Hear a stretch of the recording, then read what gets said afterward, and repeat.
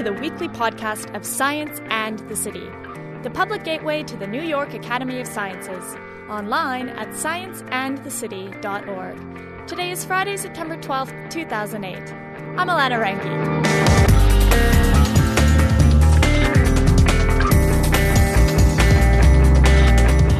Last week, I did something normally not recommended. I ventured into Central Park just as it was getting dark. But I wasn't alone. I was meeting Paul Keim, New York City's own Batman. No, not that Batman. Keim gives bat tours in New York's parks and is on a mission to educate city slickers on one of the most important mammals on the planet. This week, I'm taking you on a journey into the world of bats to set a few facts straight. But before we get started, it's that season again. That's right, Science and the City's event series season. If you love our podcast, you'll love our live events even more. Top scientists from across the country coming to speak at the Academy and your chance to meet them and have a glass of champagne afterwards at our receptions. Coming up, on September 15th, Nobel Prize winner and physicist Frank Wilczek talks about his book, The Lightness of Being. On the 16th, renowned psychologist Philip Zimbardo takes us into the human time paradox. Get your tickets today online at scienceandthecity.org/tickets. Hurry, they'll go fast. All here? They're going to something in Delacorte. Hi, good evening. My name is Paul Keim. I'm a naturalist from Brooklyn, and tonight we are about to embark on a bat tour in Central Park up by the Museum of Natural History. And we are in the process of looking for bats and actually hoping to actually hear the sounds that they make with an echolocator box, which I have, and which will allow us to hear them hunt for insects. All right, for everyone, we're going to walk straight in. We're going to go right past the Delacorte up to Turtle Pond, which is right there by the Belvedere Castle. The science of bats, I got started actually volunteering in Prospect Park when they first renovated the forested areas. They had big fences up, and one night, on a hunch, I went out at sunset, and I went behind the fences, and I stood there, and out of nowhere, all these bats came out from the wooded areas around the pond, and I was just absolutely floored by it and thought that this would make a great field trip to give to the public. Something different that's at night, and the subject is very interesting because people have all kinds of funny ideas about bats. We're going to be listening mainly for little brown bats. Those are the most common. Big brown is the other bat that we're going to have. There's a possibility that we might get some migratory bats coming through. Those would be red bat, silver-haired, and hoary bat. The kind of bats people can expect to see are two species in particular, the little brown bat and the big brown bat. They virtually look identical except for size. The big brown averages about a 12 to 14-inch wingspan when it spreads them out, and the little brown goes to about 10 inches. When the wings aren't spread, they look like little mice. They're very small, little furry mice with big ears. The other bats that you might encounter in New York City, which would probably be in spring and fall during migratory times, would be the red bat, the silver-haired bat, the hoary bat, and possibly the long-eared bat. But those usually will not stay here during the breeding season. They will move further north. Can you tell the difference in species by the sound they're making? Each bat has a different frequency that it echolocates at. Some of them overlap, so in order to tell the ones that overlap, you need to hook it up to a computer screen where you can actually see the sonogram. Because just like bird song, bats' echolocation produces a sonogram that's true to each bat, so each one is unique.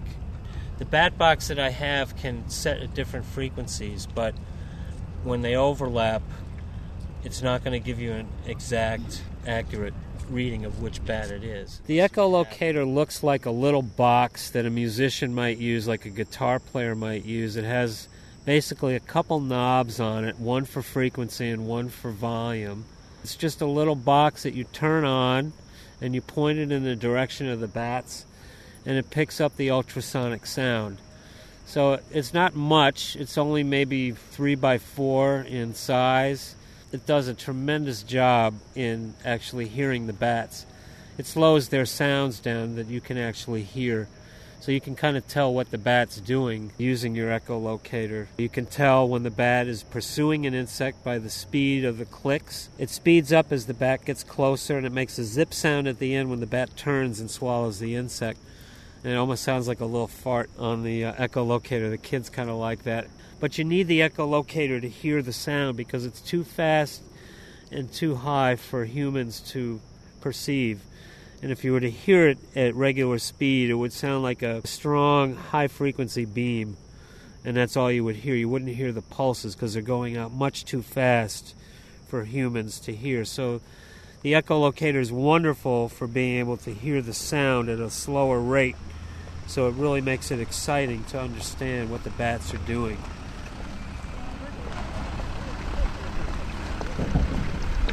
All right, there you go. There he is. He just went around the light. All right. That's a good sign. See what we get on the other side of the street. A bat actually anatomically is virtually the same as a human, except if you stood a human up next to a bat, the hands would look humongous next to a human hand. So the whole arm is actually the hand of the bat, which becomes its wing. They developed in the trees, jumping from branch to branch. The arms got longer, the fingers got longer, skin began to grow between until they developed wings. So basically, anatomically, they're the same. The only difference is the knee joint is opposite. So they can bend forward like we can't, which is an advantage when they're roosting and perching upside down. Plus they have a tail membrane, so they have skin between the legs, which is used for food catching, it's used for birthing, it's used for many things, even in the flight as well. So the bats, for the most part, are very similar, but have that one unique difference in the fact that they have wings. There are roughly a little over 4,000 different species of mammals. Okay, there's millions of mammals on the earth, but 4,000 distinct individual species. Of that, how many of those do you think are bats? Out of the 4,000, how many? 1,100. More. 1,100 is really close. A quarter of all the mammals on the earth are bats. That says something. By species or numbers, you mean? By species. There's over 1,000 species of bats on the earth today. And if there's over just about 4,000 mammals, they make up a quarter of all the mammals. That's interesting. So that's why they've really become a keystone species, because they are in such great control of the insects right now on the earth and seed dispersion and pollination. The thing about bats that you must realize, that the reason I am doing these trips now is because bats are what are known as a keystone species right now. Keystone meaning that's the top of the arch. That's what holds the whole arch together. We're somewhere else in that arch. We're not at the top. The bats are. The bats are what are keeping all the insects at bay right now around the world, and are pollinating and seed dispersing everything in the tropics. If we lose the bats, we are next to leave the earth. Because there is a fungus out that has been found on a number of colonies of bats when they're dying out. It's a ring-nose fungus, a white fungus that forms around the nose. That's actually the secondary part of the cause. There have been huge die-offs of bats in upstate New York and in southern Vermont and in the Berkshires in Massachusetts. And the bat experts and the biologists do not know fully what it is that's causing it. A major part of what they're drawing towards is the introduction of certain pesticides, or what they call neurotoxins, because they affect the neurological systems of the animals that ingest them. And because they've been using this neurotoxin malathion for West Nile mosquito control, it has now had a chance over the last 5 years to work its way through the food chain up to the top predators, which are the bats. Because it's affecting their nervous system, It's forcing the bats not to go into their hibernative state.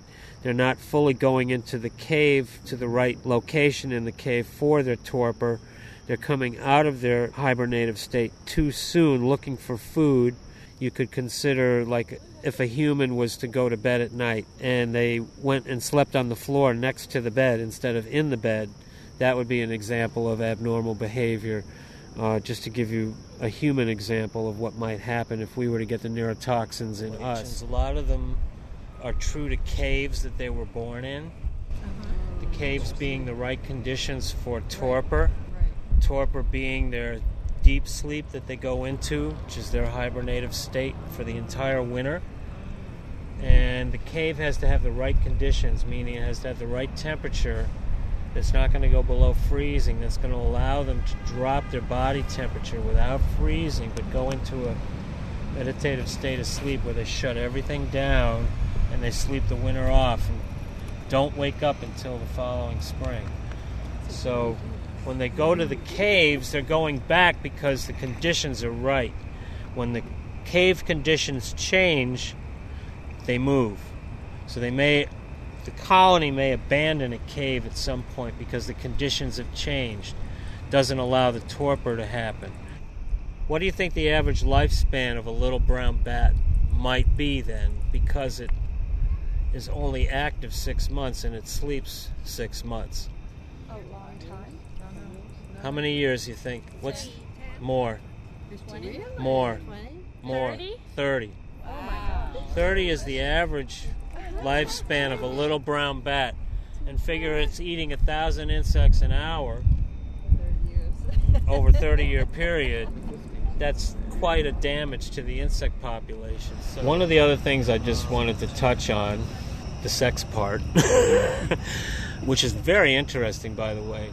These bats, of course, as I said before, are here 6 months of the year, active. So they have to raise young in that time, too. So there's a factor of how are they going to breed in time and be able to produce young in time for the young to feed in time to make that hibernation. They do a thing where they do a delayed implantation where they don't fertilize the egg and the sperm together until they actually come out of their torpor in the spring. They actually mate in the fall, and the female actually holds them separate in her torpor during the winter months and then impregnates herself as she comes out of her torpor, so she has an exactly the right amount of time, 30 to 60 days gestation for the young to eventually develop, and then they come out and it's another 3 weeks of mother's milk before they actually fly and taste insects. The young actually sit in groups together. How many young per mom? Little brown, big brown, it's one pup a season. Red bats are not uncommon to have triplets. Hoary and silverhair, I think, is usually one pup a season. Usually when you have a small group of 5 or 6, the females will leave the young together and they will wrap themselves together in their wings and stay warm and cozy. That's part of the reason the wings are really good, because they act as an insulation. The young bats cling together, and when the adults come back, they've already imprinted on the young when they are born by smell. Mammals have a tremendous sense of smell, and also by sound.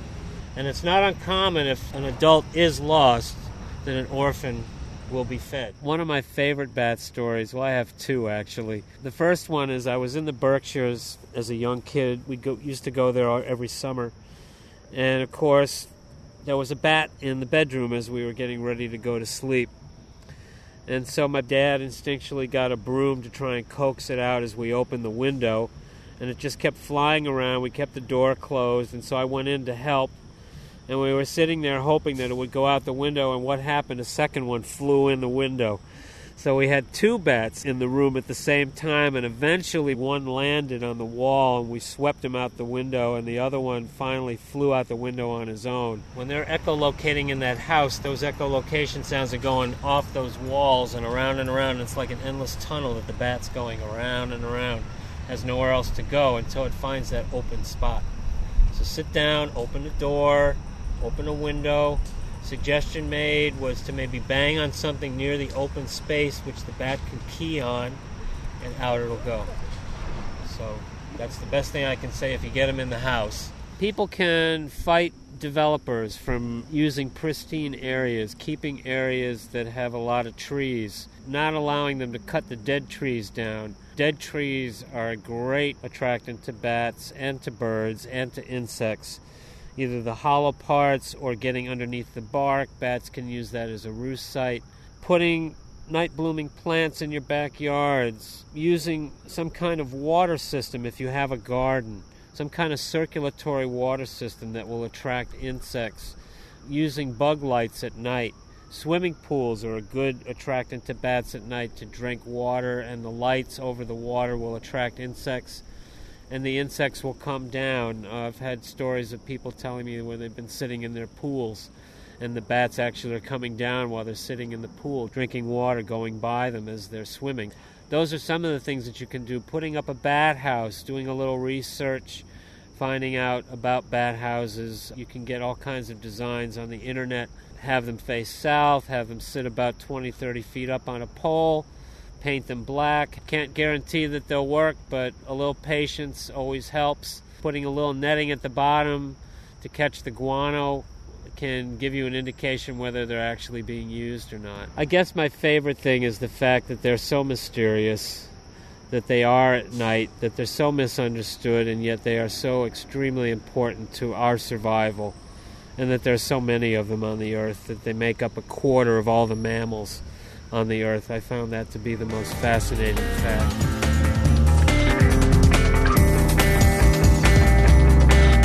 Thanks for listening.